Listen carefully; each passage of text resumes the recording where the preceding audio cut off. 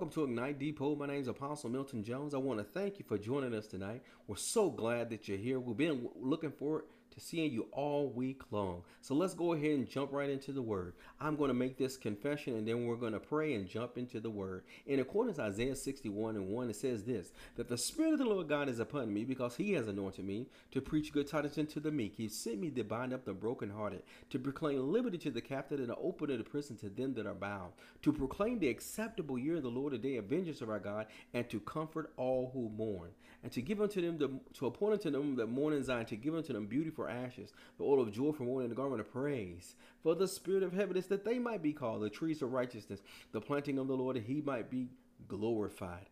And they shall build the old waste, and they shall raise the former desolation, and they shall repair the waste cities, the desolation of many generations. Father, we give you glory, we give you honor, we give you praise. We thank you for this opportunity in your word. We thank you, Father, that our preacher and teacher will not be with enticing words of man's wisdom, but let it be in demonstration of spirit and power, that the faith of man lie not in the wisdom of man, but in the power of the Most High God.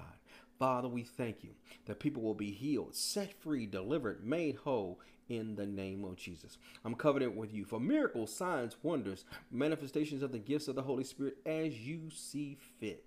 Father, let my tongue be the pen of a ready writer, writing the very oracles of your word upon the tables of their heart. Father God, I release you to do a work in us and through us right now in the name of Jesus. In Jesus' name we pray with thanksgiving. Amen and glory to God. Make this confession with me. Say, this is my Bible. The Bible is God speaking to me. The Bible is the truth. It tells me what I should think. It tells me how I should believe. And it tells me how I should walk. The Word of God is the most important thing. Say that with me. The Word of God is the most important thing. Now, man, we have a charge to keep. Here, I have a charge to keep, and this is the charge that I will keep. This is what you can take it to the bank every time you tune in to this broadcast, every time you hear a podcast, every time you hear a message. This is the charge we're going to keep in the name of Jesus, in accordance to 2 Timothy chapter 4 and verse 1. And it's for the charge for the times that we're living in right now. This is Paul writing to Timothy, and if this registers with you, man, I'll just tell you to receive it in Jesus' name. It says this. It says, I charge you therefore before God and the Lord Jesus Christ, who will judge the living and the dead at his appearing and at his kingdom. Preach the word. So every time you tune in this broadcast, we are going to preach the word of God unapologetically, uncompromisingly. We are going to preach the word of God. Now, when are we going to preach the word of God? We're going to preach. It says this. He says, be ready in season and out of season. That means to be ready at all time. To be ready when people want to hear. Be ready when people don't want to hear. Be ready when people are open to receive, and be ready when they ain't trying to hear anything you got to say. We still have an assignment. We have a responsibility and a charge to preach the word of God, or proclaim the word of God at all time. Why, when we're preaching the word of God, why are we going to preach the word of God? Remember, this is still the year of correction, direction, protection, and perfection. Remember, he's going to correct. He's going to raise a standard back to a standard of truth, so it can direct you in the way that you should go to bring about protection from evil, hurt, harm, and danger, and to bring about perfection where you're complete whole, lacking no good thing. So when we're preaching the word, what's preaching the word going to do? Is there to convince you, is there to rebuke you, is there to exhort you with all long suffering and teaching. In other words, is there to bring about correction. What are you trying to correct? The person? Nope. What are you trying to correct? The behavior. As a child, when a parent is correcting their child, they're not trying to just correct the child. What their goal is to correct or modify or change the behavior, do what? They correct, raise back to another standard. They direct, point the child in the way that they should go to do what? Protect them from all hurt, harm, and danger so that they might be whole and complete, lacking no good thing. And why are we going to do that? Why are we going to preach the word? Why are we going to do it in season and out of season? Why are we going to convince and rebuke and exhort with all long suffering and teaching? Why? It says, because for the time will come when people won't endure sound doctrine or sound teachings and instruction, but according to their own desires. What will happen is they don't want to hear about your Bible stuff. They don't want to hear what the word of God has to say. They don't want to hear the truth that will make them free. But what they want to do is they will want to begin to lean to their own desires. Things is going to be easy and pleasing to their flesh. I just want you to make me feel good. See, I can give you a whole lot of spirituality, as they call it, and never touch your spirit at all. I can have you so high on hooping and hollering, yeah, and all that good stuff. Guess what's going to happen? You will have some inspiration, but you won't have any information. At the end of the day, when you get in test, trials, and tribulation, you will walk away with a whole bunch of frustration. Why? Because you have nothing of substance. All those false teachings and all those things is just about emotional and getting you pumped in and a whole lot of emotions and stuff like that. All that's going to do is set you up for failure. And I, for one, refuse to do that. Why? Because I love you. God will refuse to do that. Set you up like that. Why? Because he loves you. And see what else it says. And people are going to want to go according to their own desires because they have itching ears. Itching ears. Teacher, scratch my ears. Give me something good to hear. That's the mentality.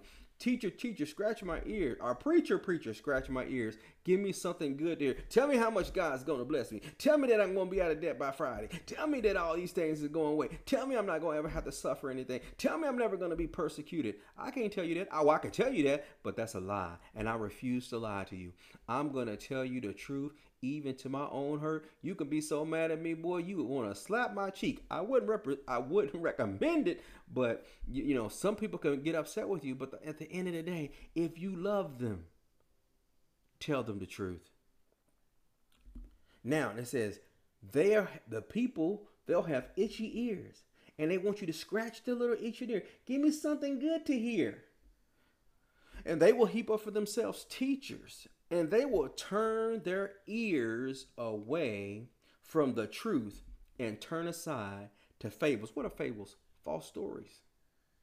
They'll turn our ears away to hear stuff that sounds good, man. That's so good, man. And I'm going to get all that, and I ain't got to do nothing, and I ain't got to change, and I can still live whatever kind of life I want to live and still get all the benefits. Man, that's utopia. That's not even real. Places like that don't even exist.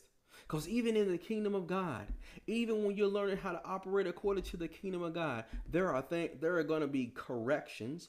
Because it's going to raise your thought process to a whole different standard, which is going to turn you or aim you in the direction that you should go, that will protect you and keep you from all hurt, harm, and danger. Doesn't mean that you're not going to go against test trials and tribulations. Everybody goes through test trials and tribulations. It's not whether or not you're going to go through anything. It's what do you do when you are in those situations? How do you respond when you're in those situations? Determines whether you're going to be a victor or a victim. If you fall down with your scratchy, itchy, preacher, scratch my ears, give me something good to hear, but you don't have any substance, according to the word of God, according to the kingdom of God, man, you're going to get lumped up and you're going to blame God for it. And I'm here to tell you that make you and the devil lie, because God is never your problem, but he is your solution. And he says, and they because they want something to scratch their little ears, they will turn away from the truth. So what did he tell us to do? What did he tell me to do? And other apostles, prophets, evangelists, pastors, and teachers? Teach and preach the word of God. That's your assignment. That's your charge to keep. Now, what happens if you was teaching the word of God, Or what happens if you started walking with the Lord but you fell away? And what happens if you did fall in that category where you used to have itchy ears and you said, preacher, preacher, scratch my ears, give me something good to hear, and you turned away from the truth. But you realize after you got out there that, man, I made a boo-boo. I messed some stuff up. I am on the wrong track. Well, I got some good news for you. Jesus made a way for you to be restored in back relationship as if nothing ever happened. How do you know he'll do that? Man, you don't know what I did. I denied him, man. I turned away. I went back out there and started living like I thought I was big and bad and thought I was cool and I was acting like a fool. How would he be able to forgive me? Well, let's find out what he did. Has he ever done that before with anybody? I got an example for somebody. If you're going to listen, turn with me over to John chapter 21. Are you ready? John chapter 21. It says this. It says, now mind you, Jesus told Peter, said, Peter, you know what? Peter's like, I'm with you. Well, I'm with you, Jesus. I ride or die with you, man. You die, I'm dying. You live, I live. You go left, I'm going left. I'm with you to the end. Jesus turned around and Peter said, man, before the night's over, you're going to deny me 3 times. He looked back at Jesus like, man, them suckers might deny you, but me, Lord, I'm with you to the end. I'm riding with you, man. I'm your ride and die. When Jesus got captured by the high priest and the guards, and he was getting persecuted and beat on and slapped around and everything, and then they said, hey, Peter, wasn't you with him? Oh man, I don't know what you're talking about, bro. And then somebody else looked at Peter and said, Peter, wasn't you with him? He's like, man, I don't know what you talking about. I don't know the man. And then this little girl said, I know you was one of him because you talk just like what him. And then it says, oh, Peter started cussing. Mother blankety blank blank. I wasn't know with him. I don't know that, mother joker. What ended up happening? Soon as he did that, the cock crowed. And when the cock crowed, Peter was looking at Jesus. Jesus was looking at Peter. And Peter was heartbroken because he had denied the Lord 3 times. He fulfilled what it is Jesus said he was going to do. Was it Jesus' desire that Peter denied him? Absolutely not. But he was only telling people, Peter, keep it 100, man. You are not as strong as what you think you are. And what he found out was he was not. But God did not discard him. And let's find out what he did here. Let's go to John chapter 21 and 15. In fact, Peter was so heartbroken. Peter walked away from what it is he called him to do. He said you was going to be a fisherman of men. Peter said, man, I done messed up too much. I'm going to fishing. And Peter was one of the leaders. So when he said he was going fishing, the rest of them went fishing with him. But let's find out what does God do when you need restoration? Let's see what God does when somebody falls away. Let's find out. John chapter 21 verse 15 says this. So then they had eaten breakfast. Jesus said to Simon Peter, he says, Simon, son of Jonah, do you love me more than these? In other words, do you love me more than this fishing? Do you love me more than your own desires? Do you love me more than having your own way? And then Peter says to Jesus, he says, yes, Lord, you know that I love you. And then what does Jesus say? He says, feed my lambs. What? He says, if you love me, go back to what I told you to do before you fail. Hold up. Then he says to him again, Jesus says again to Peter, he says, the second time, Simon, son of Jonah, do you love me? And he said to him, yes, Lord, you know that I love you. He said to him, then tend my sheep. Whoa. Hold it. You mean even after he has already said he loved him, Jesus is still talking to him about what he needed him to do. Why was he continuing to talk to him about it? Because when he first heard it, he heard, but he didn't hear. He heard what Jesus said, but see, we'll talk about why Jesus said it to them the 3rd time in just a second. Then Jesus said to him the 3rd time, Simon, son of Jonah, do you love me? Now Peter was grieved. He was grieved because he said to him the 3rd time, do you love me? And he said to him, Lord, you know all things. You know that I love you. Then Jesus said to him again, feed my sheep. In other words, Peter, you denied me 3 times. So I asked you the same question 3 times. I was asking you when Jesus said, Peter, do you love me? Jesus was saying, Peter, do you agape, unconditionally love me like I unconditionally love you? The first 2 times Peter said, Jesus, you know that I phileo love you. I love you, but I have a limit to my love. I love you as a brother. I love you, but there's conditions to that love. And Jesus says, do you love me unconditionally, like I love you unconditionally? And Peter was like, hey, you know I phileo love you. And he said it to him twice. And then Jesus said to the 3rd time, do you phileo love me? What did Jesus say? I'm going to meet you right where you're at. And for you, and for all those who have fallen away, Jesus told me to say, and God told me to share with you tonight, he wants to meet you right where you're at. But God, I messed up. I messed up. And God says, but I gave you 1 John 1:9. It says, if you acknowledge or confess your sin, he says, I'm faithful and just to forgive you of all of your sin and cleanse you of all unrighteousness. He will treat you as if you never missed it. And what will he do? He will come right back to you and says, now get back to doing what it is I told you to do before you fail. See, too many people are stumbling, and too many people are falling down by the wayside, and the adversary is pushing them down and keeps telling them, you might as well give up, you might as well quit. He's never going to use you again. You've gone too far. You've made too many mistakes. You missed it too bad this time. He's never going to forgive you. I'm here to tell you right now. I grew up in church, but I went to church every Sunday, but there was very little church in me. There was very little church in me. In fact, when I graduated from high school, I knew 2 scriptures. John 3:16, didn't know what it meant, and Jesus wept, didn't even know where it was at in the Bible. But I was in boot camp, and while I'm in boot camp, I had an encounter. I was in the 2nd phase in Marine Corps boot camp, and I had an encounter, and I went to church because even though there was very little church in me, I was accustomed to going to church, so I still went to church. But on this particular Sunday, I had an encounter, and he met me right where I was at. Now, did that make me all of a sudden turn and give my life? Because I'd already given my life at 13, but I had a knowledge of God, but I didn't know God.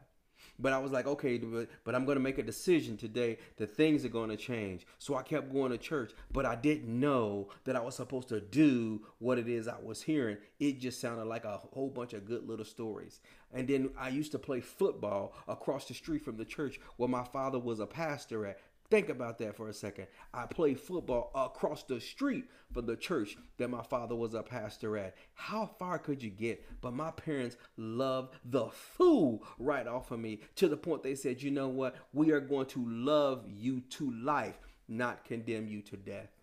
And they loved me to life. And then they prayed for me and they loved me. And even in my mess, because I was in mess at the time, and I was playing football and talking about an encounter. I was playing football across the street from the church where my father was a pastor at. And on this Sunday, I played defense. I played linebacker because I love to hit. And on this Sunday, I'm on the football field and I have this encounter. And he says this one thing. He says, playing football won't get you to heaven. That's all he said. Playing football won't get you to heaven. I didn't even know who that was. I didn't even know God would talk to you. He said, playing football won't get you to heaven. So I'm like, oh man, I don't know what to do with that. So and all the interest I had playing football was gone. Did God take it from me? No, but he presented something to me that was better than what it is I currently had. And that's what Jesus said he came to do. He came to present something to you better than what it is that you already have. See, he came to present to you life in abundance to the full until it overflows. And he says, but you got to make the exchange with him. So did I get born? Did I start going back to church and everything that day? No. But what did it do? It started the process. See, one waters the seed. One sows the seed of the word of God. Another one waters the seed, but God gives the increase. It was one time. It was maybe a year or so later. I was up in work, and I was, I was trying to do some stuff, push ups on somebody who I had no business trying to push up on, and I knew the only way I'm gonna tell you how bad I was. I knew the only way I can get close to this person is I had to talk to them about church. I'm telling you, you don't know everybody's story, how God will use you. And then when I was in the midst of trying to push up on this person, and I said, I know I need to get my life back. I need to get my life right. I need to get back in church. That's what I said to them.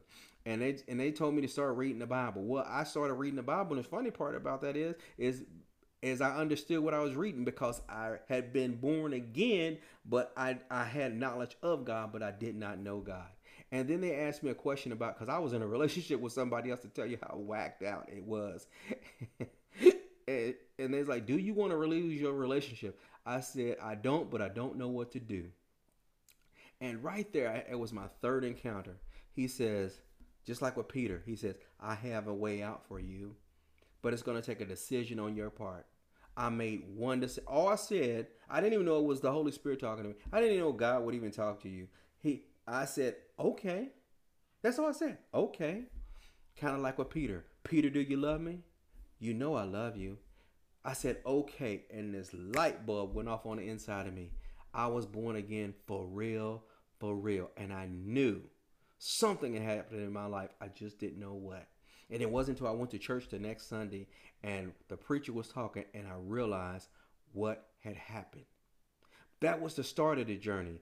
It was nowhere near the end. When you pray the prayer, that's just the beginning.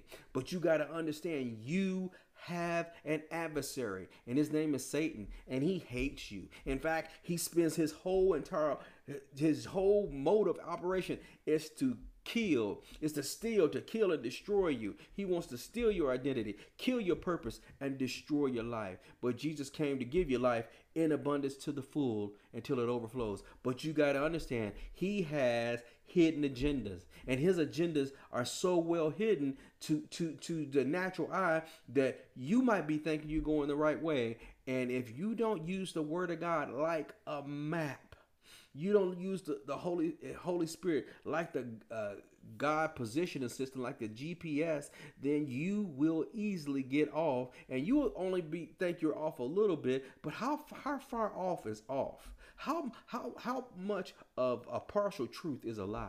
If you tell partial truth, it's still a lie. If you can lie by commission, you can lie on purpose, or you can lie by omission, where you just leave bits and pieces out of the story. See, I understand. Man, I was out there. But God, his word, Holy Spirit, talking, talking, talking, talking, talking. And then I heard it. I received it. I believed it. I acted out on what it is that I heard. What happened? I was restored. What happened to Peter after he said, God, Jesus, you know I love you? He was restored to do what? To feed the sheep and tend to the lambs. That's what he did. And that's what he wants to do with you tonight in the name of Jesus. You have to understand that the battlefield is in your mind. That you're going to either win or lose the battle in your mind. See, you can't, you just, I just can't, no, it doesn't work that way. Let's find out about the battlefield in the mind. Turn with me over to 2 Corinthians chapter 10, verse number 3. Jesus came to give you life in abundance to the full until it overflows. Jesus is God's gift to the world. But not everyone will receive that gift, even though that it's a free gift and all you have to do is to receive it. But receiving it is the beginning. You will have to win the battle in your mind. But guess what? It's not you by yourself. You got God the Father, Jesus the Son, and the Holy Spirit who's on the inside of your spirit when you're born again, and you have his word to be able to quench every fiery dart the wicked one will throw up against you. It says this, it says in 2 Corinthians chapter 10, verse number 3, I'm reading out of Amplified, and it says this. For though we walk or live in the flesh, we are not carrying out our warfare, because it is a warfare according to the flesh, and use a mere human weapons. For the weapons of our warfare are not physical warfare. They're not bullets, they're not swords, they're not guns, but they're not weapons of flesh and blood. but they are mighty before God for the overthrow and destruction of strongholds. Strongholds are fortified patterns of thinking. You can have positive strongholds and you can have demonic strongholds. In this case, we're talking about demonic strongholds. What about these strongholds? What do? Inasmuch as, what are we supposed to do? When we're battling with our weapons, weapon, you have the word of God. Weapon, you have praise. Weapon, you have worship. Weapons, you have prayer. Weapons, you have the whole armor of God. When you're operating using these weapons that have been given to you by Almighty God to do what? To put off. You want to refute or put off any arguments or theories or reasonings and every proud and lofty thing which tries to exalt itself or be in a higher position than the word of God. When you're talking about, that the only way you're going to succeed in life is getting more debt. Well, debt will keep you in bondage. Debt will keep you so burdened down and pressure, because every time you get into a debt situation, you become slave to whoever lent you that money. Whether it's a bank, whether it's a company, you become servant. It says whom the borrower becomes slave to the lender. And what do you got to do? You got to do whatever you got to do in order to get that money to pay for that thing you got in debt for. Now, the thing about it says, hey, you got to be sick all the days of your life. That's what the world will say when it's lifting its theories or reasonings and arguments. There's no cure for this situation. But that might be fact according to the world, but truth according to the word of God is by Jesus' stripes we are healed. Now, what do you say? Now, well, not everybody gets healed. Do you know why everybody doesn't get healed? I don't. You don't know why everybody doesn't get healed. I know healing is made available to you, but can I say why everybody doesn't get healed? I don't have an answer to that question. I know that personally, I've received healing. I've seen family members that receive healing. I've seen people we prayed with who receive their healing. Why does not everybody not receive it? Everybody did not receive healing when Jesus was on the earth at the time either. Why? For many people, because their own unbelief. See, some people mistake presumptuous thinking or mental assent as faith. You can just assume that that you have faith, but you have nothing to sustain what it is you say you believe. Let's keep going. It says what you're supposed to do. You're supposed to when you get these arguments and reasonings. Reasoning is leaning to your own understanding, and arguments, theories are things that it's just somebody's suggestion, but it has not been proven out. And you're saying, hey, I exalt this above what it is that the word of God says. And your battle is when you have situations and circumstances are going on, whose voice are you going to listen to? Are you going to listen to the arguments, theories, and reasonings according to the world, or are you going to listen to what it is that the word of God has to say?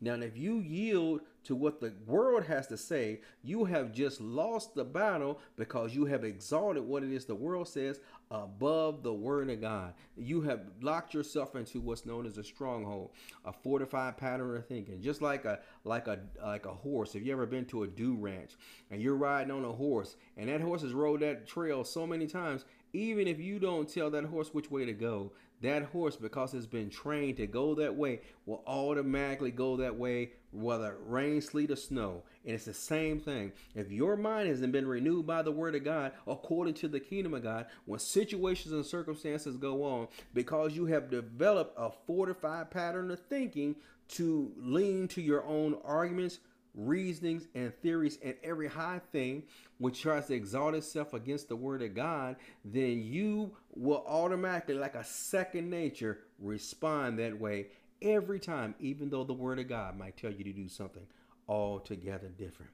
Now, the battle goes on in your mind. The battle, the adversary is going to come at you. He can't come against you. He's not going to come against your spirit, because he has no access to that if you're born again. But his thing is, hey, if you don't renew your mind by the word of God, and you have not begin to be transformed by the total renewing of your mind according to the word of God, about the kingdom of God, then even though you're born again, sure enough saved, on your way to heaven and so glad about it, you will still walk around in defeat because you're still operating according to the kingdom of darkness or the Bible or this world's systems when the kingdom of God is a much higher system than that.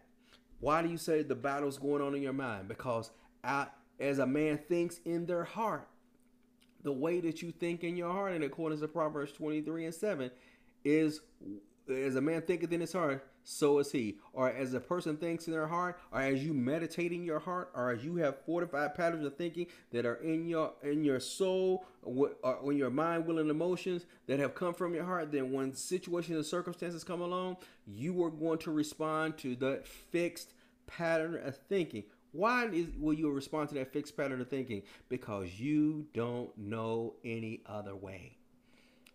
See, you cannot give or you cannot do what you don't know. It's kind of like, the other day I got this software update indicator on my phone, and it says, hey, there's a software update available to you. Well, until my phone gets that updated software update, it's going to continue to operate at the same level it was before until I put that update on it. Once I put that update on it, it's going to have a different capacity to do things it was not able to do before. It's the same way with the word of God. If you only have a little word, you're only going to have a little transformation in your life, even though you have a smorgasbord of wisdom, of knowledge and understanding according to the word of God.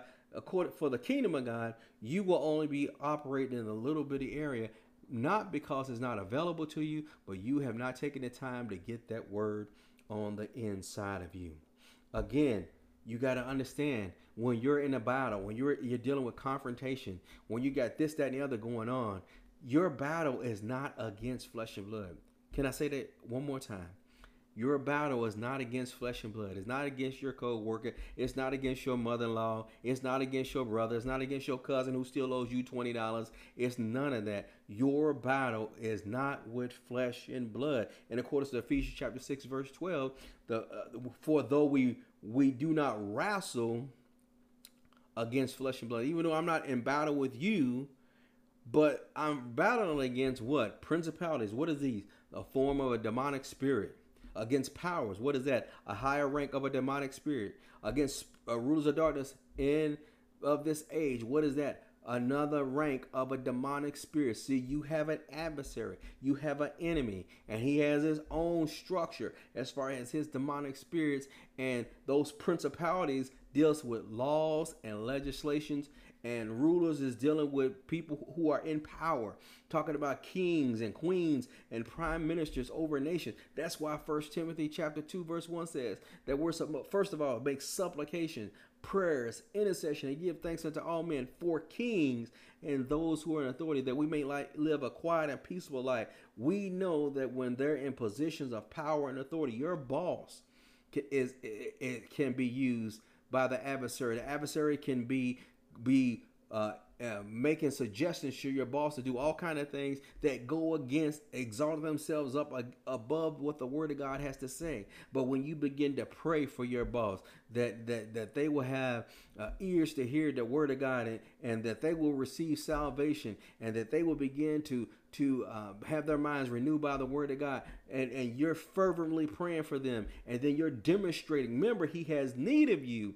And when you are operating in your office, by operating as a one who does works of service in your community, on your job, in your government, in your neighborhood, guess what happens? That he begins to see the model of what a person who is a believer, a follower of Jesus, is supposed to do. And what does it do? It begins to disciple him. What does disciple mean? He becomes a student. See, what we do is we make disciples, and we make disciple makers. What is a disciple maker? One who on purpose identifies people who aren't born again and begins to disciple them and teach them about the things of God by their lifestyle, through relationships, not just a one and done, but through their lifestyle, through their relationships, by the words that they say, in order to do what? To teach them all the things which Christ has already taught us. Do y'all see this? That's why he says, I have need of you. But you have to understand the adversary has tricks, he has schemes, and he has strategies to try to keep you from receiving the life. That life. What kind of life?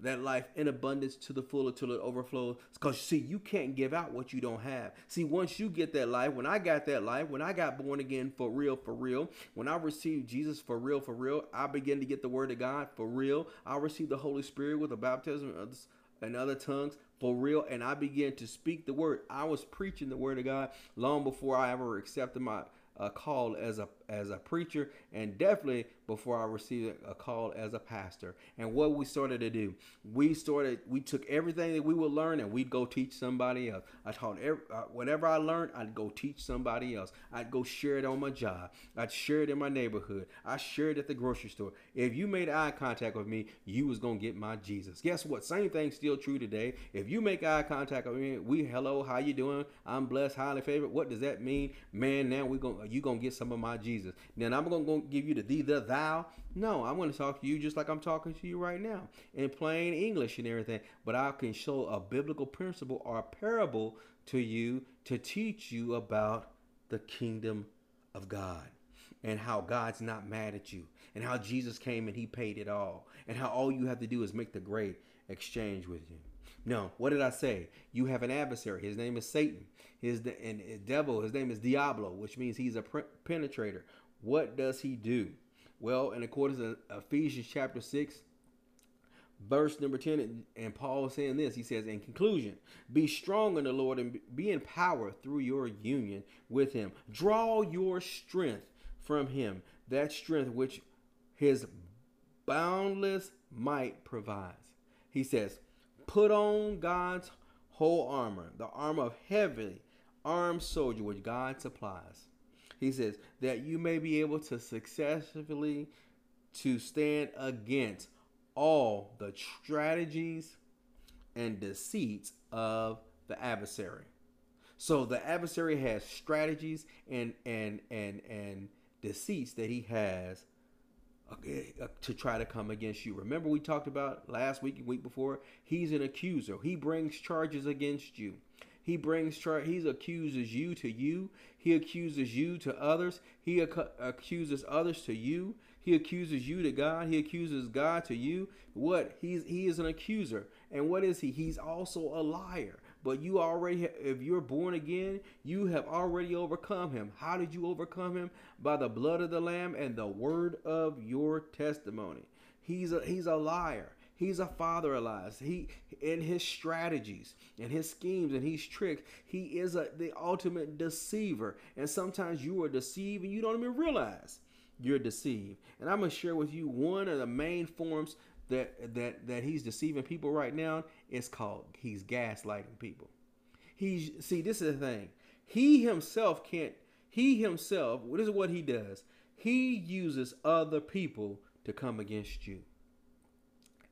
He can't do it himself. So he has to get somebody to yield themselves to his suggestions, themselves to his spirits, and then allow that and have that person who has yielded themselves to him to go forth and come against somebody else. So it looks like Bobby is the one coming against you, but Bobby is yielding himself to the adversary to be used to come up against you.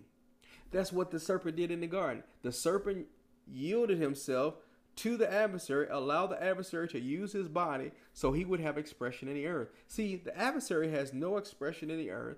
No demon has any expression in the earth unless it has a physical body or it can attach itself to somebody. God has no expression in the earth unless somebody yields themselves to him and be led by the Holy Spirit. Do you understand? It's the same principle. God is like that. The adversary is like that. So depending on who you yield yourself to, that's who you become servant to, whether to God for righteousness or to the adversary for unrighteousness. Let's talk about gaslighting. What is it? I know you heard it before. Gaslighting is a form of psychological manipulation in which the abuser attempts to sow self doubt and confusion in their victim's mind. In other words, he's trying to keep you on the defense. He's trying to have you all have self-doubt. You doubt yourself. It brings about confusion. You are double-minded. You can't make a decision. You're indecisive, and he's doing it by accusations and through a series of lies. What does some of the signs of that you're dealing with somebody who's gaslighting you, or the adversary is using somebody to gaslight you? Let's look at a few. Let's look at them real quick, and this is where we're going to end up at. Gaslighting. What does it look like? One, they blatantly lie. You know the person is lying. You already know Bobby's lying, and often they do it, and it's with ease. Yet they will say they do not recognize this in their behavior. You begin to have self-doubt. You question everything and become uncertain of the simplest matter because this person has lied so much, and they blatantly lie that they don't even recognize this behavior in themselves, and it gets you to begin to have self-doubt about the things that you say that you believe. Now the second thing, they would deny. Now you know what they said. They denied ever saying it. They will ask you to prove that they said it. You start to question your memory like something is wrong with you. Man, I know what you said. No, man, I didn't say all that. Man, I heard what you said. No, man, you know what? That was the wrong person. I sent that to the wrong person. They would deny. They lie, and there is no truth in them. Number three, what will they do? They will use what you love against you. This is the manipulative tactic used by the gaslighter, causing the person to question themselves and the things that they hold close. For example, if the person loves their job, the gaslighter will find issues with it. If they have children, the gaslighter will make them believe they should not have had them, that they are a poor parent. You love your kids. They say, man, you shouldn't even have kids because, man, you a horrible parent. And I don't even know why you say you love that job and everything, because you're not good at it at all. What are they going to do? They're going to use what it is you say that you love against you. What's the goal? To always keep you on the defense and to have self-doubt and have confusion going on in your life. The fourth thing they'll do is they'll have you losing your sense of self. What does that mean? The gaslighter will continue to methodically and continuously over a long period of time. The victim over time, you as the victim, becomes a different person.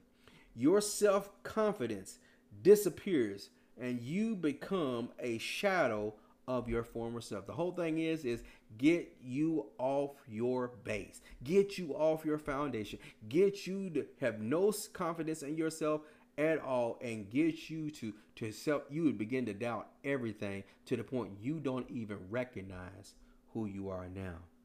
Fifth, they have a lot of words, but their actions don't line up with their word.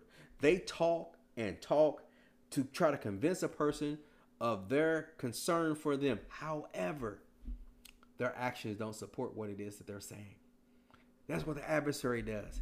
He will try to accuse you and say, God don't love you, man, but if you roll with me, man, I got you. I got you. And see, he will try to convince you that what you're going to do against God, it has more benefit. And as soon as you do it, he'll say, fool, I don't know why you listen to me. See, you thought you was somebody. I told you wasn't nobody. I told you wasn't saved. I told you wasn't really serious about God. And he will convince you that something is wrong with you. Now, sixth thing, they have love and flattery. Now, they will tear you down. A person who's gaslighting you will tear you down and then build you back up and tear you right down again. So it's like build you up just to pull you down, build you up just to tear you down, build you up just to tear you down.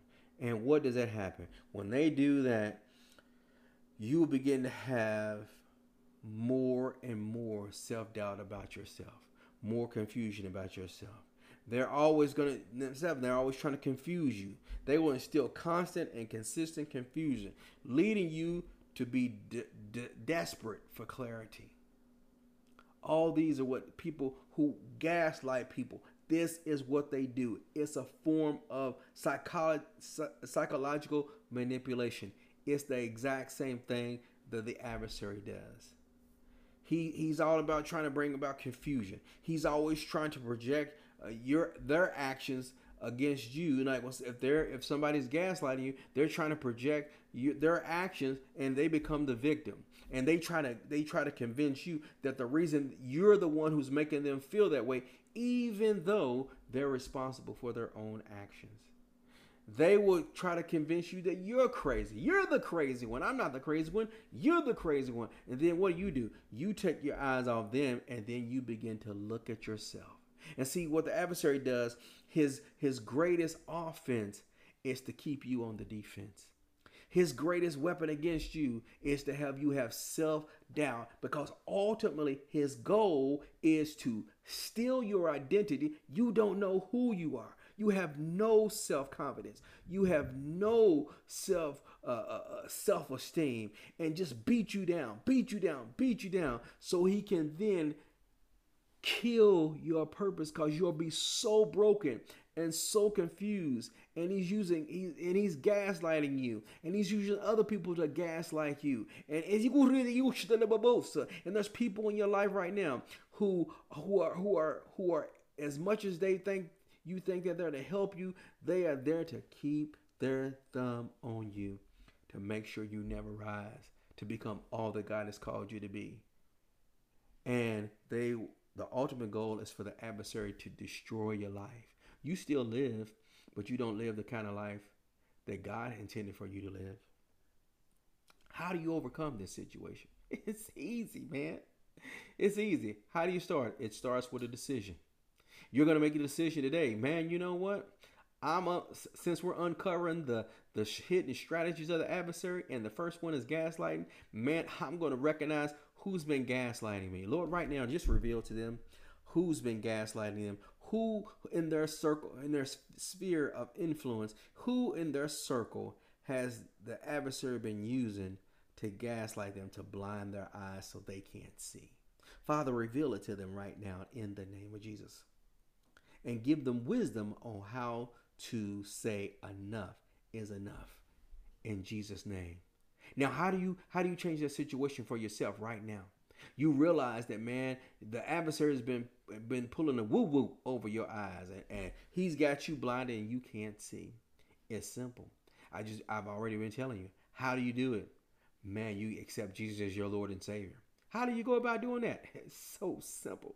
In accordance to Romans chapter 10, verses 8, 9, and 10, it says this. It says, the word of God is near you. It's in your heart. It's in your mouth. That's the word of faith which we preach. That if you will confess with your mouth the Lord Jesus and believe in your heart that God raised him from the dead, you shall be saved. Saved, what does that mean? Healed, set free, delivered, made whole, brought back into right relationship. For with the heart man believes unto righteousness, with the mouth confession is made unto salvation. See, the battle is going on in your mind. And see, as long as you have that fixed pattern of thinking, you will continue to respond the same way you always did. But God has brought his word to you today. And he says that word to set you free is near you right now. He says, and all you have to do is confess out of your mouth what you believe in your heart. And when you make that confession, what does it do? Put you back in right standing with God. Makes you the righteousness of God in Christ Jesus. Makes you a brand new creature. Puts you on the road to a brand new beginning. Are you ready? Here we go. Pray this prayer with me. Say it out of your mouth. Mean it from your heart. Dear Heavenly Father, in the name of Jesus, I do believe Jesus Christ is the Son of God. I believe he died for me on the cross and carried my sins for me. I believe he was put in the grave, but he's risen. He's alive right now. Lord Jesus, come into my heart and save me now. I repent of sin and I receive your offer of forgiveness. Thank you, Lord. I'm now born again. In Jesus' name, amen. Now, if you pray that prayer for the very first time, or you pray that prayer rededicating your life, or you knew you wasn't living right, but you wanted to get back on the right track, man, I want to welcome you into the kingdom of God, welcome you back into right position, welcome you back into the body of Christ. Now, what do you do for next? Man, you got to get in a Bible-based church that teaches you about the death, burial, and resurrection of Jesus Christ. Man, I believe Ignite Depot is such a church. You can join us here each week at 6 p.m. online, each week at 6 p.m., where we'll give a life-giving message which is relevant and practical for your everyday life. Now, what happens if you're not able to meet us here at 6 o'clock? Man, go look at it on YouTube. Look at it on Facebook. Look at it on Twitter. Hey, we also have a podcast known as Ignite 2 Life. That's Ignite 2 Life podcast. And you can hear this message and other messages like it. And we also have another message, a podcast, which we do a message every day, Monday through Friday at 6 a.m. It's called Fresh Steps for You.